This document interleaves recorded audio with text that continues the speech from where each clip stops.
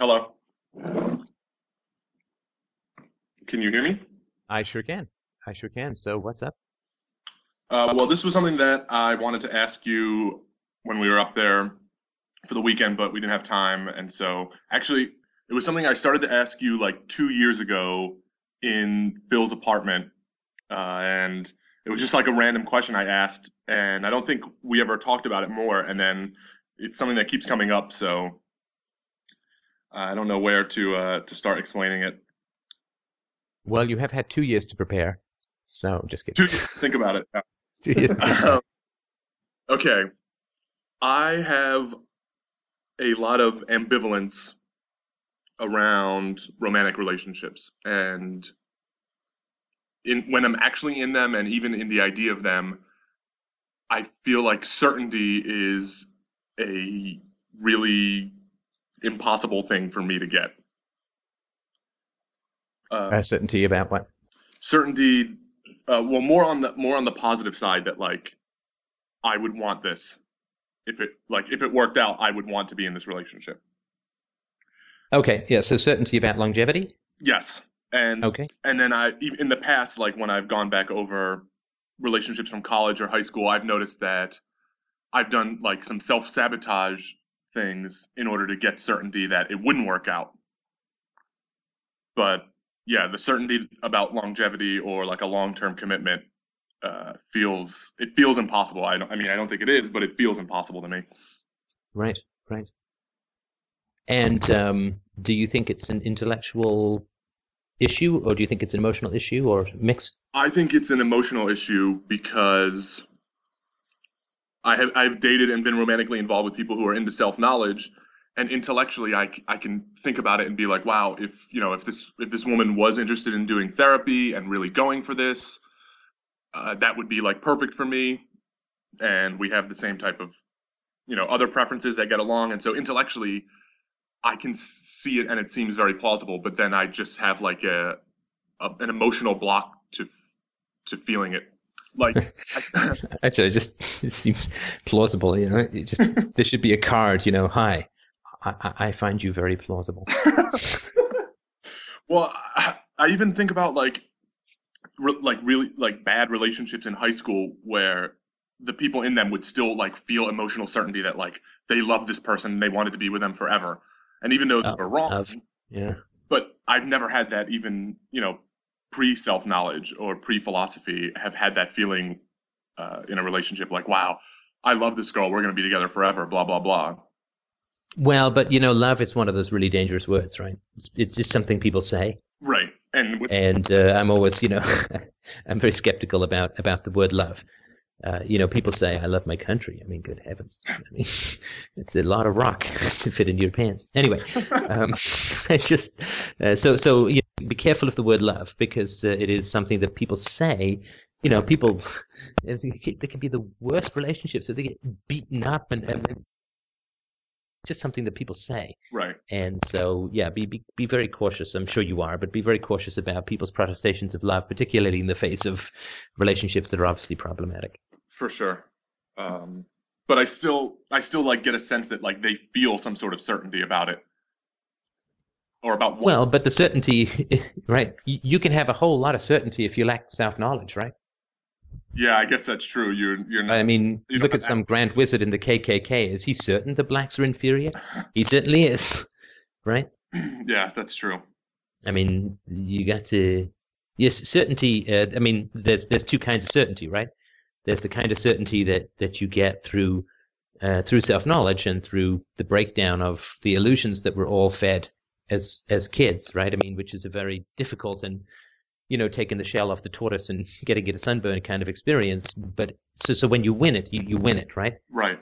But then there's the other kind of certainty, which is just getting behind your prejudices and building a big suit of armor for them, right? And keeping them away from contrary information and confirmation bias, all that kind of stuff.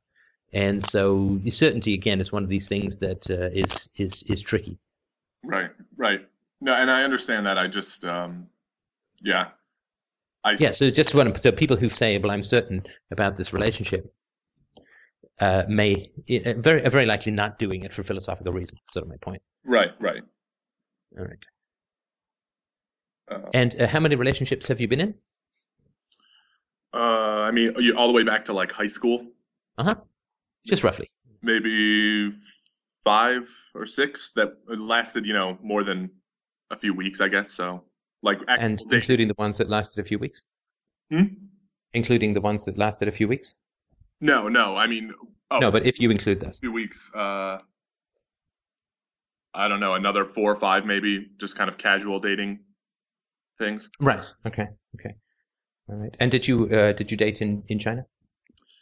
Yes, I dated casually for the first 6 or 7 months, and which is my therapist recommended that I do that because I had very little experience with that. So I did that for the first couple months, and then I met a girl who was pretty cool and was into this type of stuff. And she was very into psychology, and I talked to her a lot about philosophy.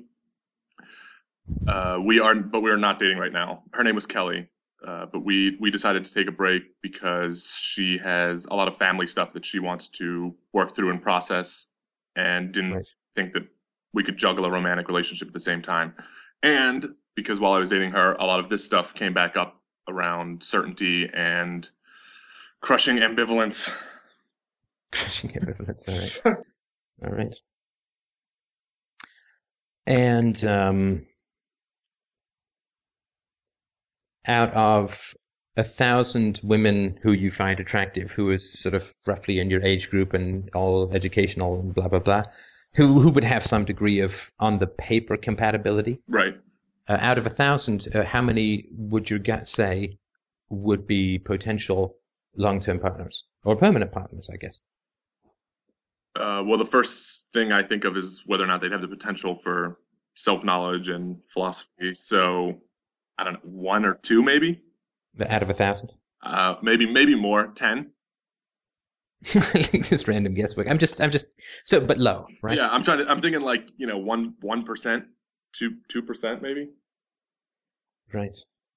Well, I mean, I would certainly agree with you that the percentage is low, Yeah. right? And so that I think that's the first thing to understand, that your concern about longevity is grounded in at least instinctual statistics, if I may use the term. Right. Yeah. So, I just listened to your call with Nash actually about that, and it helped a little knowing that I have reasons to be so uncertain, but um, still, even when I imagine being with someone who is like that, I can't imagine being certain. well, but you're looking upon certainty as something that's in you, right? Yeah. Yes. But that's not where certainty comes from in a relationship, right? Certainty isn't certainty. It's like forgiveness, or it's like love, right? I mean, this is something that is pulled out of you by somebody else, right? Hmm. This is something that it's up to the other person to evoke permanence in you.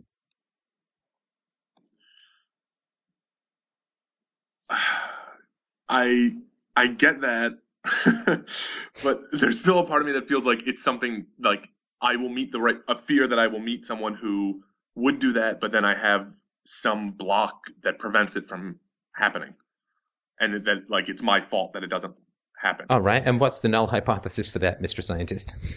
I guess there really isn't one. There isn't, right? Yeah. Because then you're saying, basically, what if the room is full of invisible ghosts that I have no way of detecting and blah, blah, blah, right? Yeah.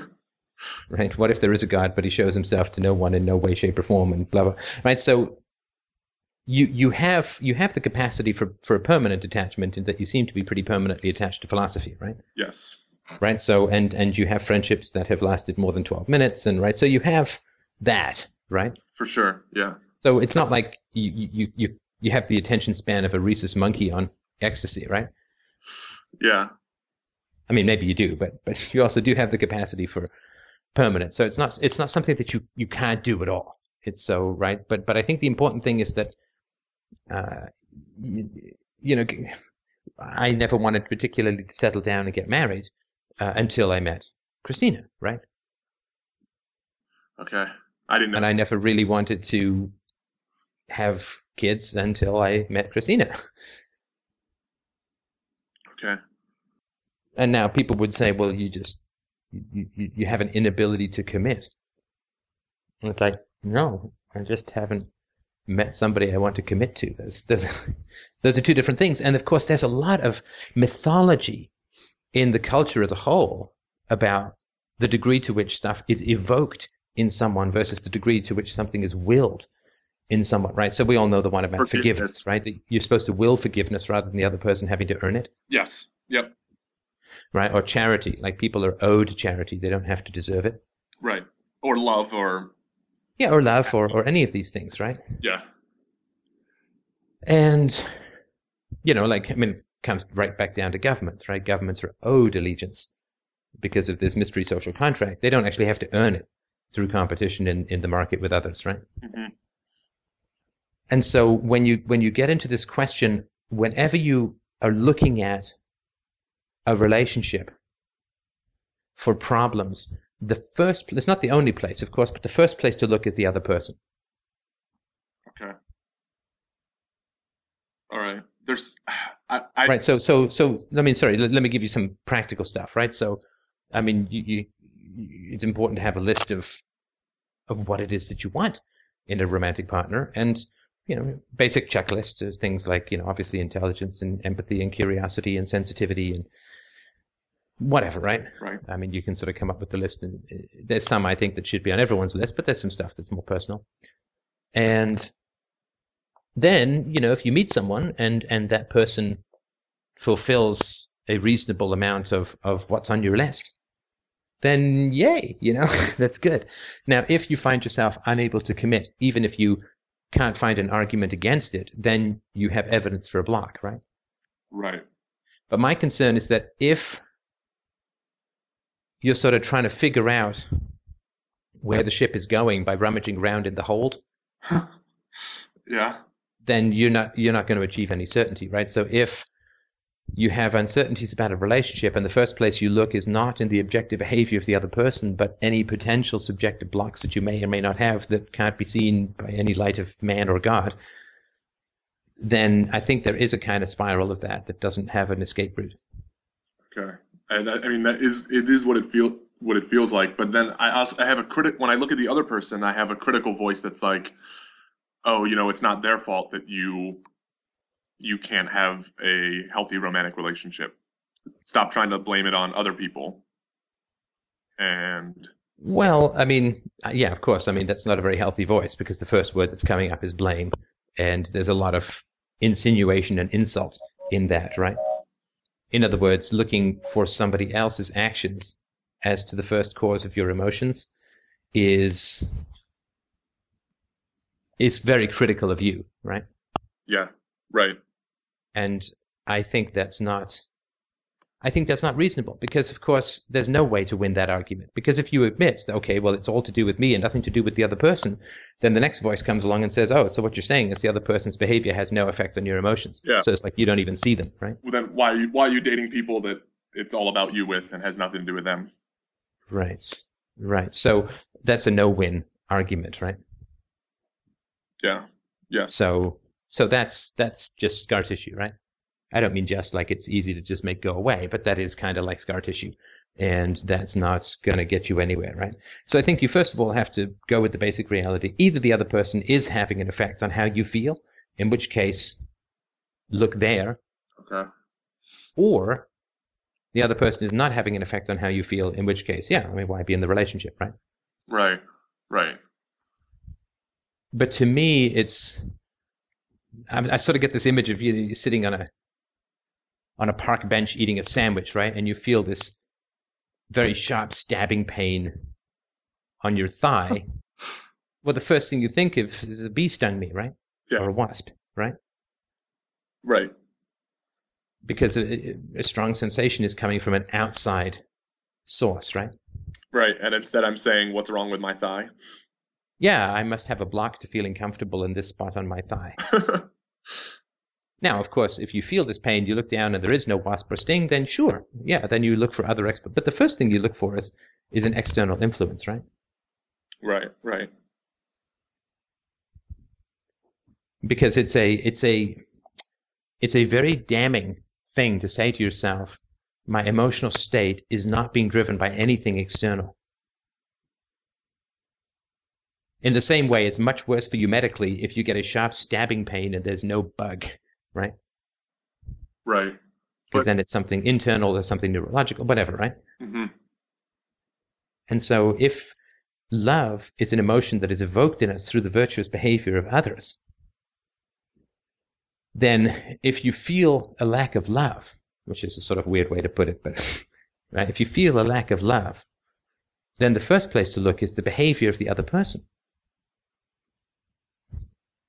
Okay. And if the behavior of the other person is flawless and above reproach, then you can, of course, with that other person's help, you can look inward and so on, right? Right. But it's not the logical first place to look. Now, the good news is this, though, which is that if you are having a relationship with yourself under the guise of having a relationship with another person, right? In other words, if you have a block to genuine love that is truly earned by the virtuous behavior of some woman, right? If that's the situation, Right. then you don't have to worry about it at all. Why not? Oh, you're going to kick yourself. Well, what's she going to do if she is a truly loving, caring, sensitive, and virtuous woman? Try and help me? Or leave me and then never speak to me again? Go on. Well, then she's going to see that I am not really having a relationship with her, and she's going to want to find someone who is willing to have a external relationship with her. Boy, that's a kind of black and white, in or out, no gradations kind of answer, right? Yeah. Which is good, because it means that we're in a primitive place where it's win-lose, right? Right. Yeah, it feels... Right. So, but because that's not going to show up. She's not going to sit there for 2 years and then go, that's it, you don't feel anything for me, because that would be kind of weird, right? Right. Right. So she's going to be in a relationship with you, and the relationship, the feelings are going to grow, right? There's no love on the first day, but it should be at some point. And at some point, she's going to feel or understand or notice or get that there's something that is distant in you, that is not present in you, that is withheld, right? Right. And she's not going to sit there and say, that's it, it's over. She's going to say, I'm sort of experiencing some anxiety or some concern or something. I don't know what it is. It happened at this particular, if she's into RTR, or if she's not into some other one, doesn't matter as long as she's honest, right? Right. That there's some, there's, I feel like your heart is closed to me in some way. And it didn't feel so much at the beginning. Maybe it was a little bit there, but it's really been growing since this point. And, tell me, what's going on for you? Am I completely crazy, or is it something that you think may be the case? Or do you think that there's any kind of imbalance in our level of attachment? You know what I mean, right? However, she's going to talk about it. But the great thing about being in a relationship with a good person, my friend, is you don't have to self-monitor to that degree.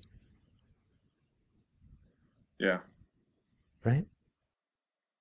I'm nodding. Yes. I'm yes. You can trust the other person. I mean, the whole point of having a coach is so you don't have to obsessively watch everything you're doing and trying to figure out the best way with no advanced knowledge, right? Right. And there's things that others can see in us that we can't see in ourselves.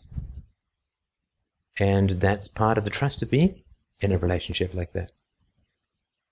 It's not up to you to sort that part out. You love as best as you can. But if you're constantly monitoring yourself and worrying that some part of your heart is caved in or burnt up or been driven to ash, then what's going to happen is a self-fulfilling prophecy. Yeah, and I do that every relationship. Pretty much right from the beginning, I'm worried about I wonder, if it's going to be a few months and then I'm going to hate this and not be able to feel affection or closeness to this person, or right. Right. And one of the tests, I think, of a relationship would be the degree to which you're comfortable talking about that with someone. and that they understand it. And I mean, I remember early on in our relationship, talking with Christina and saying that, I really can see that your heart is wider open than mine. My heart can be a bit stingy and guarded, and, that her heart was much more open than mine, and she was further ahead in the relationship. And we talked about that, and I said it doesn't have anything to do with any deficiency on your part. I mean, you're fantastic. This is just historical stuff for me. And I said, I'm working to open my heart and to catch up and to be as available to you as you are to me. I'm working hard because you deserve that times 100. Right. I remember reading that. I think you mentioned it in RTR, and I remember that being very meaningful to me somehow, but I wasn't sure.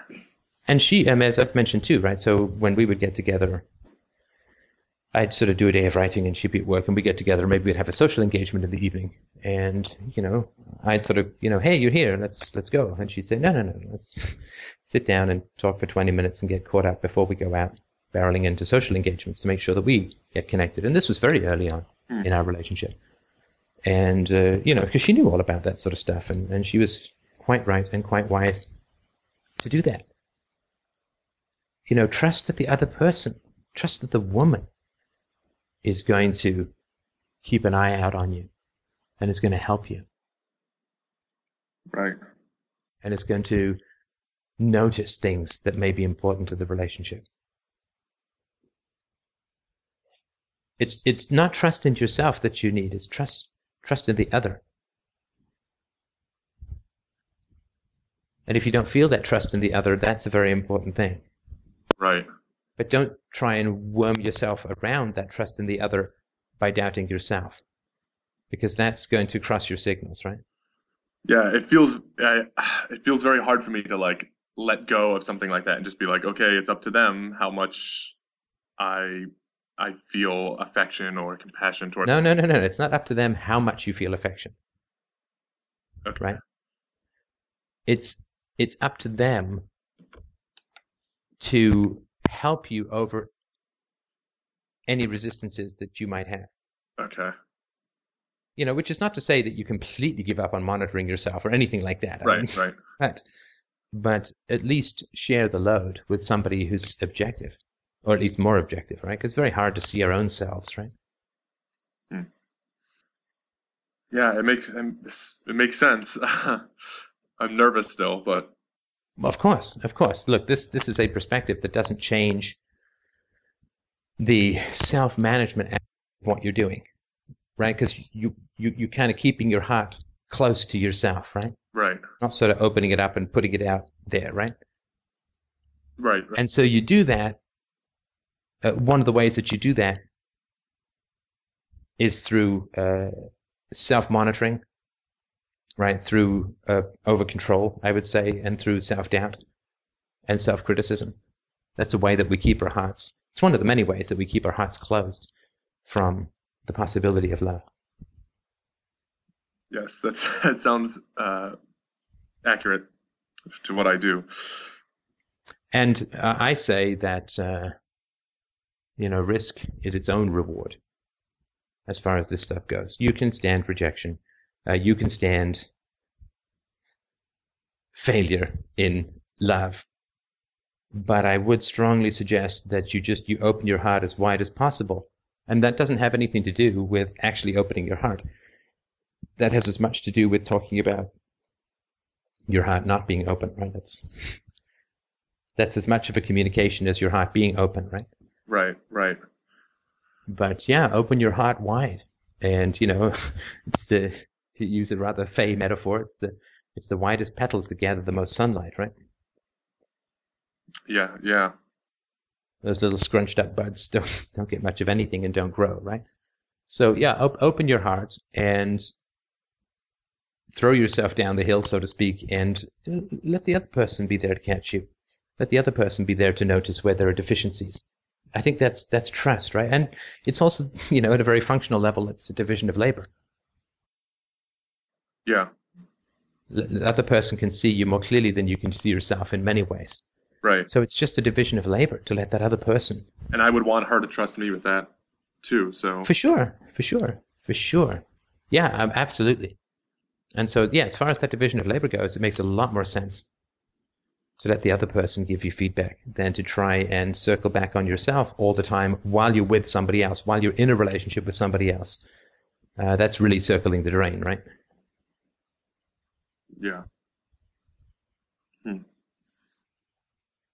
And that just has to do with, hey, right now I feel, really anxious about X, Y, and Z, and I don't know what's going on, but have you noticed anything, or and, always, obviously invite the other person to give you feedback and be open to it as much as possible. But I really do think, at least for me, I mean, I certainly don't have any universal answers in this area other than honesty. But certainly for me, it was very much around trusting the other person. And that other person has to, of course, work to earn and build on that trust and all that kind of good stuff. But it's not about you and your self-regard. When you really get enmeshed into a relationship, trusting the other person for objective, helpful feedback and handing over the reins of self-monitoring to the wisdom of your partner is such a relaxation and a relief that, once you do it, Jesus, take the wheel, right? Once you do it, It sounds it's nice. I want that. Yeah. Do you have any thoughts on why I feel like I can do that in friendships? Do you know, is it just that it's higher stakes when it comes to romance?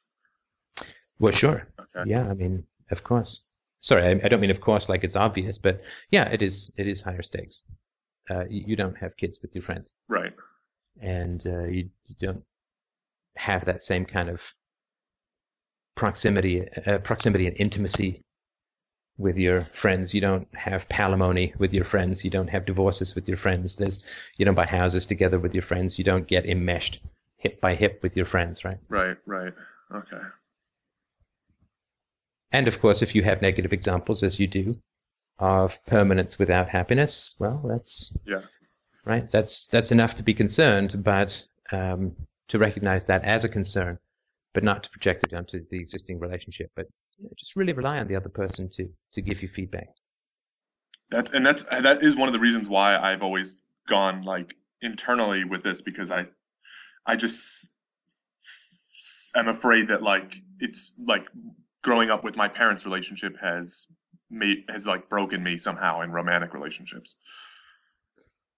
Right, and I would probably amend that slightly is to say that I have received a template of what doesn't work very well in a relationship. Right. And that template is unfortunately the one that I'm most familiar with. And so my anxiety about reproducing it is very healthy. So it'll keep me away from it. Well, hopefully. I mean, that's definitely the idea behind it, right? So there is a Simon the Boxer thing that says, right, this kind of vulnerability is not really possible in relationships, and therefore I'm going to self-monitor to make sure I'm vulnerable enough, which means that I'm not going to be vulnerable, which means that I'm going to reproduce that kind of distance.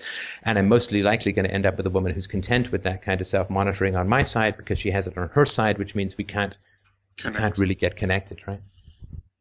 Yes, that would be the worst of all my fears of relationships. Not even to end up single, but to end up like my parents' unhappiness, but with permanence. Right. I mean, I agree. And I certainly had my own significant terrors of relationships based on my parents' template, which was, about as disastrous as it could possibly be. Right. Sorry, it sounds like a competition, but you know what I mean, right? So I really do understand that, but to me, it's always just shake my head and get back to first principles. This is half my day. I swear to God, half my day is shake my head and get back to first principles, because like you, like me, like everyone, particularly those of us who are intelligent and linguistically inclined, we can build these castles of Q&As in our heads that could bring down the Taj Mahal from space, right? Yes.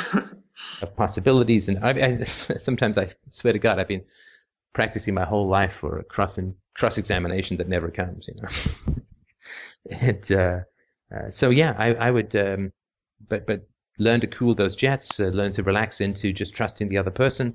If the other person, and the reason that's so important is that you can't lose by trusting the other person.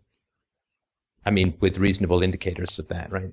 Right. Trust some homeless guy to hang on to your wallet, probably, but But if you do trust the other person, either they're going to fulfill that trust, in which case, yay, great, good decision, or they're not. In which case, it's going to be like, our unpleasant, bad decision, but you'll know either way, right? Right. Okay. Well, I think this is definitely helpful. I feel relieved that you don't think it's me, or you think that just by, I don't know, that it's something that I can fix with the right person. It's something that it's something that the other person will fix. Okay. Right.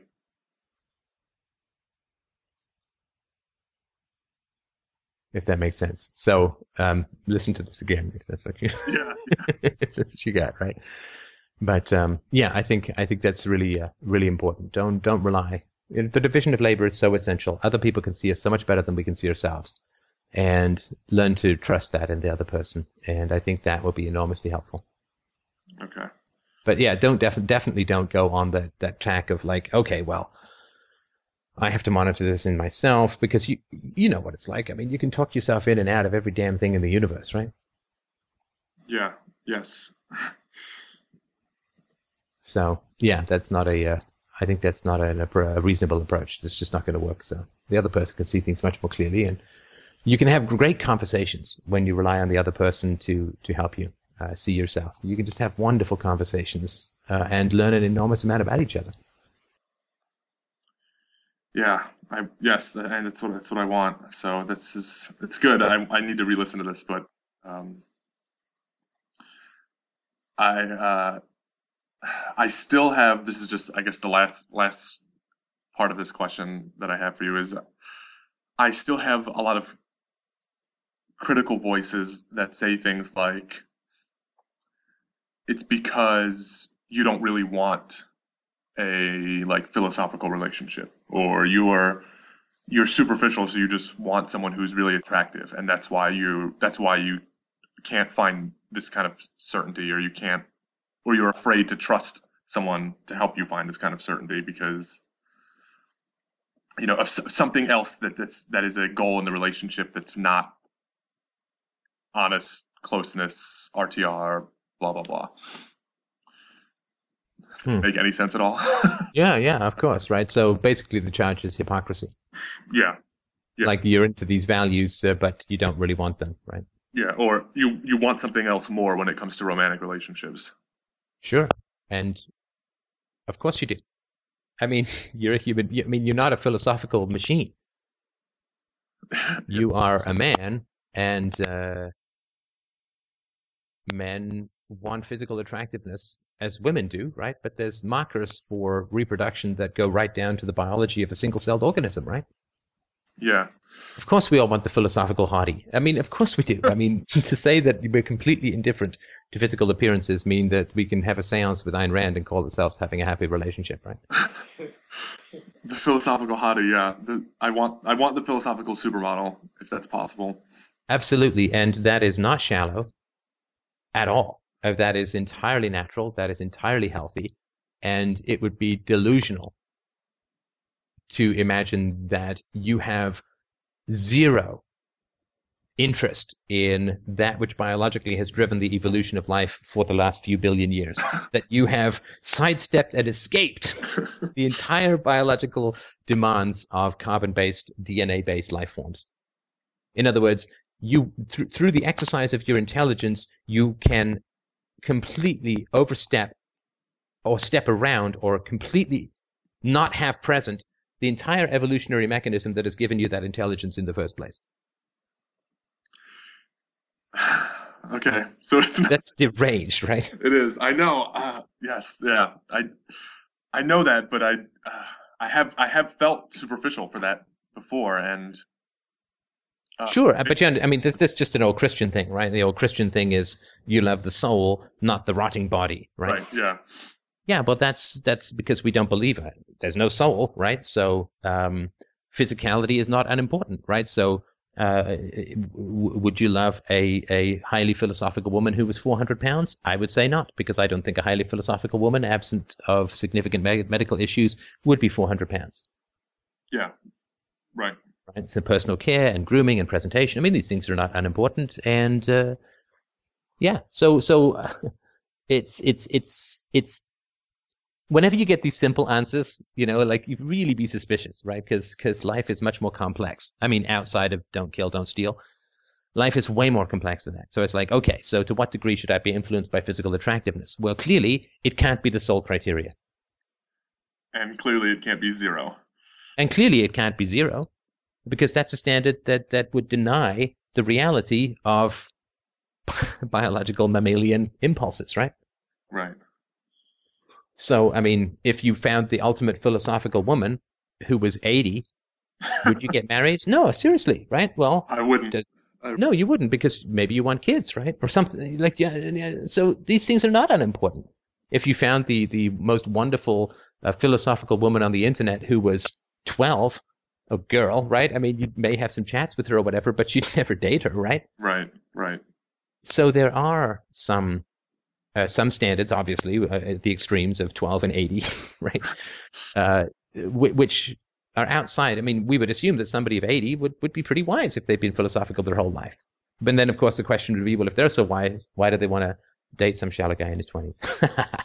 Right? But to say that physical attractiveness should be zero is ridiculous. Look, physical attractiveness is not zero, even for us as individuals.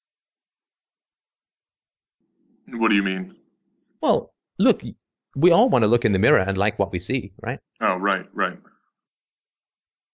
I mean, I don't work out 3 times a week because I'm, holding out for a backup career as a moving guy.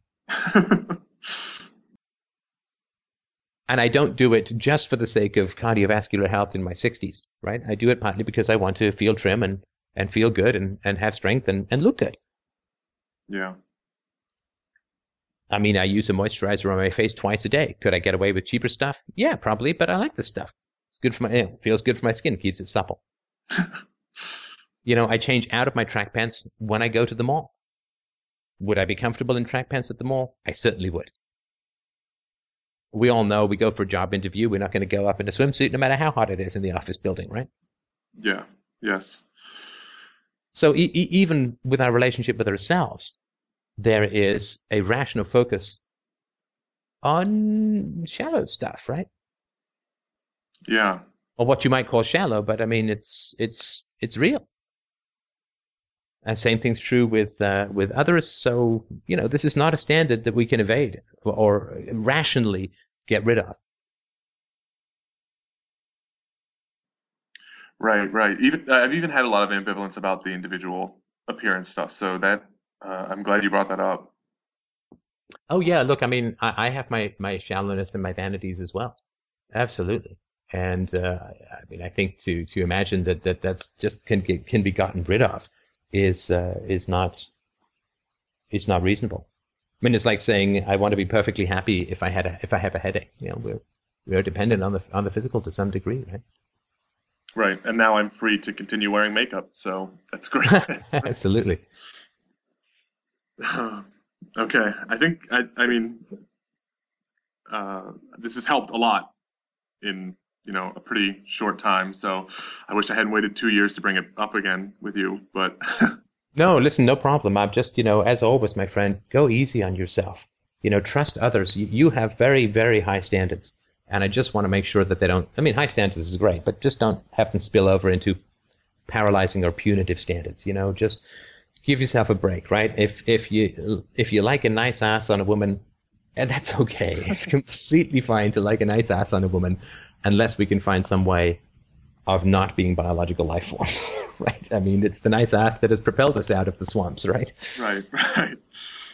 We've ridden it. We've ridden it like 2 twin globes of. Anyway, I think we get where we're going with that. But yeah, just go easy on yourself. There's no perfect answer to trust. There's no perfect answer to shallowness. There's just But I would really, really focus on letting the other person monitor you rather than monitor yourself. Okay. All right. Thanks a lot, Steph. Can you? You're very welcome. I'll send this to you and let me know what you think. Perfect. And this is fine if you release this. So if it's, Thank you so much. I don't know if it. I'm sure it'd be very helpful for others. Okay. All right. Thank you. I man. appreciate it. Bye.